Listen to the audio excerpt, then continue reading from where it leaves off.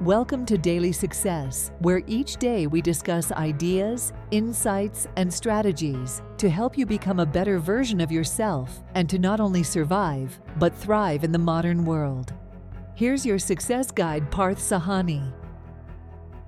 Hi everyone. On Thursdays, we read a meditation from the book The Daily Apple, 366 Meditations on Growth, Persistence, and the Art of Exceptional Living, written by yours truly.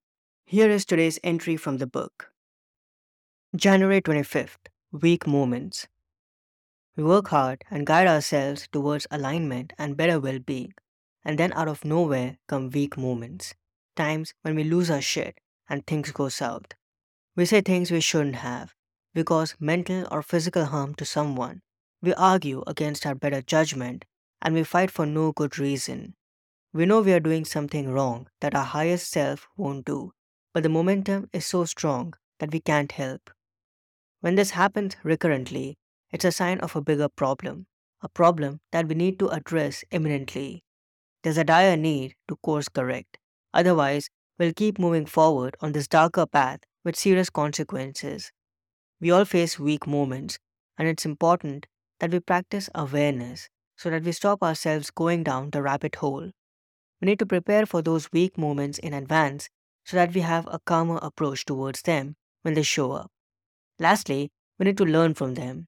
We can become cognizant of the words and or actions that got us into trouble, despair, and repentance, and make a promise to ourselves to never repeat them again. Happiness lies in letting the weak moments go and moving forward with better awareness and fortitude. Weak moments are inevitable, and we all struggle with them. But we can make sure that we don't add fuel to the fire by behaving and acting in ways that don't resonate with our higher selves.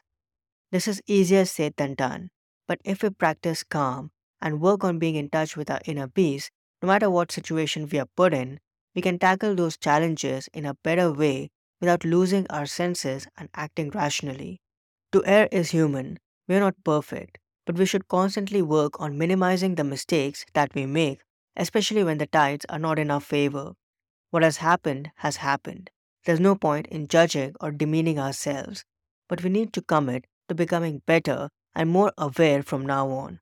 Because when we take care of ourselves, we take care of others too. I hope you enjoyed today's insight. You can get a copy of The Daily Apple at your favorite store. Just go to bookstory.com/daily apple. Again, it's books number 2 read.com/daily apple. I'll also add this link in the show notes. That wraps up this episode. Have a tremendous Thursday, and I'll talk to you soon. Until next time, relax, stay calm, and keep moving forward. Bye. We hope today's episode added incredible value to you.